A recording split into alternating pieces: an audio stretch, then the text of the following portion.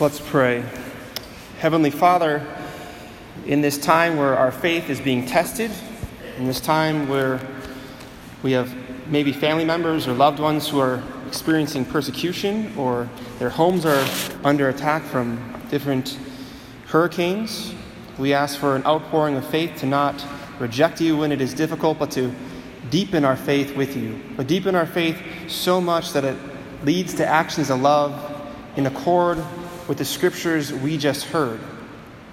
Please remove all distractions, anything that is not of God from this place, and allow us to focus solely on Jesus Christ. For we make all these prayers in his most holy name. Amen. Is your faith dead or alive? Is your faith dead or alive? Is your faith thriving or is it just thriving? It is on life support. And I'd like to go back to an example of last week's Sunday at about 7 p.m. Does your faith look more like the Packers in the first half? Dead, lifeless, and let's just be honest, it looked pitiful, disgusting. Or does your faith look more like the Packers in the second half? Tenacious, confident, vibrant, strong, or as the youth would say, is it woke? Because in the secular and post-Christian world, when we are confronted about our faith as Catholics in God, right now we might be a little bit uncomfortable. But today's second reading confronts us with it anyways. St. James, he's my kind of guy. He's very much like St. Paul. He's very challenging. And he challenges us to deny ourselves like we hear in the gospel and to be authentically you. Made in the image and likeness of God, to be that man or woman that God wants you to be that person that you strive to be. That's always ahead of you a little bit. And St. James, in our second reading today, he explains that if someone truly believes in Jesus the Christ, then that person will follow Jesus the Christ, suffering and all, by loving God first, and then loving one's neighbor, just as Jesus commands us. And we are all here today because we have faith and we believe in Jesus, in his church, and his teachings. So we can all say that our faith is alive, not dead, right? Well, not so fast. St. James was writing to Catholics who went to Mass every Sunday just like us. And yet he still warns them and warns us today in 2018, be careful to not have a dead faith. And this should make us think, this should make us stop pointing fingers at each other and stop making excuses and just take a look in the mirror. And to push the point further, that we have a prime example of what authentic faith does look like and what it doesn't look like, we look in our gospel today, where Jesus is in Caesarea Philippi, and he has this giant mountain behind him, and all these false idols are behind him that people worship. And if we took that to today, there would probably be the big four behind of our things we worship: money, pleasure, power, honor, or the Packers, the Brewers, the Badgers, or would it even be yourself behind him? And St. Peter, our first pope, professes his faith on behalf of the disciples against all the false idols that Jesus is the Christ. He is the anointed one. There is no other. And he does it in front of everyone and in front of all of those false idols. And Jesus acknowledges, you are right. So it would appear that Peter's faith is alive, vibrant, strong, which we all hopefully want. But as soon as Jesus explains that, as we heard in our first reading, that he is the fulfillment of the suffering servant, that he had to be rejected, suffer and die, Peter objects. And that's a lot of us, because sometimes people say, isn't it weird that Catholics have that crucified Jesus up there? Because Peter, like a lot of us, maybe at times, we want a Jesus without the cross, or we want a cross without the corpus. But Peter, like a lot of people, like a lot of us, maybe even you sitting here today, wants that Jesus without a cross. We want what I was told is called a Barney Jesus. It's a big fluffy animal, not really real, doesn't really affect my life, and he just says stupid songs. I love you, you love me. It's all gumdrops and lollipops with Jesus, isn't it? Yet Jesus, who is the way, the truth, and the life, comes down hard on Peter for his lack of faith. And I love that because so many people want to paint Jesus just as this nice guy. He's just one of those moral teachers throughout history. And I just say, puh, I hate that. It drives me absolutely nuts because all of us should want to reject that nonsense. All of us should want to reject that nonsense because Peter had faith, but his faith was not as alive as he thought because he forgot that Jesus is that suffering servant who must die for our sins. Our sins come at a cost. And Peter was willing to follow Jesus through all those miracles and successful preaching engagements. But when it came to the cross, when it came to pain and suffering, he was not willing to follow.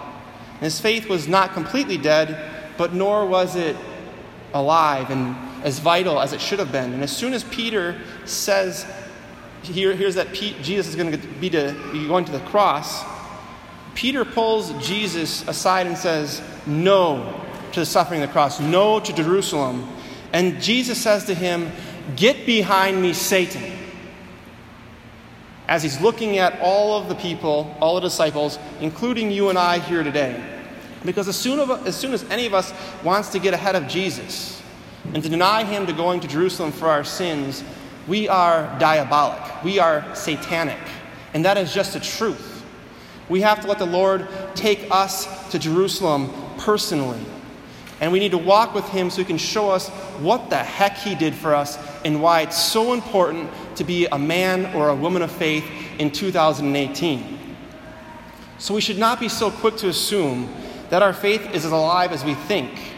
A strong, vibrant, mature faith, the kind that fills us with true Christian joy and wisdom, can be acquired through fidelity under fire. Faith that doesn't produce works of fidelity or service to the poor or time with Scripture and fellowship and friends, faith without all that stuff, that faith is dead. And St. James clearly said in our second reading that faith without works is dead, but faith with works is alive. And one of the biggest obstacles to spread the Catholic faith, or even just Christianity in general, is the counter witness given by Catholics who sometimes come to Mass on Saturday or Sunday, but we act moronic. We act, despite of our faith, Monday, Tuesday, Wednesday, Thursday, and Friday, and maybe even on Sunday when we're in the pews right now and the Lord is saying, wake up. When the priest says, the Lord be with you, is it, with your spirit? Because nobody wants to follow a God where we look like zombies. People want to follow a God where people are alive and they are on fire. And they die to self, as we hear in our gospel reading today, and they seek the good of the other before themselves. And they have so much faith, it actually comes out of their mouth. They have so much faith, it's shown in their works and in their deeds. It's not just lip service. And one of India's greatest leaders for independence, Mahatma Gandhi, famously commented on this phenomenon in the United States when he was living. And once Gandhi was educated in Western universities where he was exposed to the beautiful teachings of Christ, a Hindu, exposed to these beautiful teachings of Christ, he noticed one thing: hypocrisy. Because he was exposed to the hypocrisy of people who called themselves followers of Christ, who called themselves Catholics and Protestants and evangelicals, who called themselves believers. But they made little effort to actually follow his teachings. And reflecting on this experience, Gandhi later said, I really like your Christ, but I do not like your Christians. Your Christians, your followers, are so unlike your Christ. Ouch. When I read that, I said, ouch.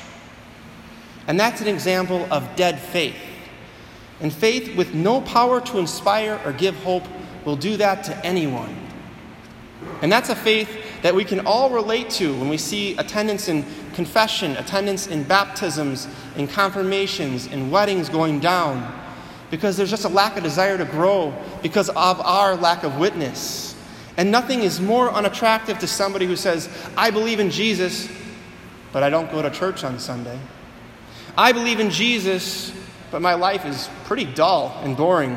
And even worse, when that person treats other people like garbage, if they even go to church on Sunday. And doesn't Jesus say in Matthew 25, that you do unto the least of mine, you do it to me? This is a gut check Sunday. This is a Sunday where we are really called and challenged as Catholics, because being Catholic is not easy. It is the cross. It is the narrow path. It is a life of self-denial and discipline. It is also a life of gratitude every second of every day for what Jesus did for you and I on the cross. It is a life of faith that leads to acts of love. I want to say that again. It is a life of faith that leads to acts of love, especially when we have to die to self. And when we have to love someone, it kills us inside. Because we don't want to love that person, but because Jesus Christ loves each of you so much, you're saying, how can I not love that person? That's a living faith. That's a faith that I want. That's a faith that's attractive. So if we have a lively faith in Jesus the Christ, a faith that impacts the way we live every day of the week, and it's not just a check-the-box thing on Sunday, then we will experience meaning and purpose in life that is given when we deny ourselves and we pick up our cross daily. Because Jesus says, if you want to follow me, you must deny yourself. Pick up your cross and then follow me. And I'm wondering, have we been denying ourselves of the pleasures of the world? Or when we close our door at home, when no one can see, what does that say about our character, and what does that say about our faith? And I'm not pointing fingers, I'm pointing fingers at myself, if anybody, at this. So the question naturally arises. What can you and I do? What can we do to keep our faith growing? We look at the tradition of the church. We look at saints and theologians and mystics throughout the past 2,000 years who are smarter than us, who are more wise than us. If we think we're more wise than the church, if we think we're smarter than the church, take a look in the mirror and say, I am not smarter than the church. Because it's almost impossible to keep our faith alive on our own. And you and I were created for friendship, and we need at least one or two strong friendships that are built on a common commitment to our Catholic Christian faith. And friendship is one of the greatest joys in life. And I want you to hear this, but friends are useless. Friends are completely useless. Because as soon as a friend is pragmatic, as soon as a friend has a use, that's not a friend. That's someone who our common bond is based on a use. We only hang out when we drink. We only hang out when we go to the bar. We only hang out when we watch the Packers. That's not friendship.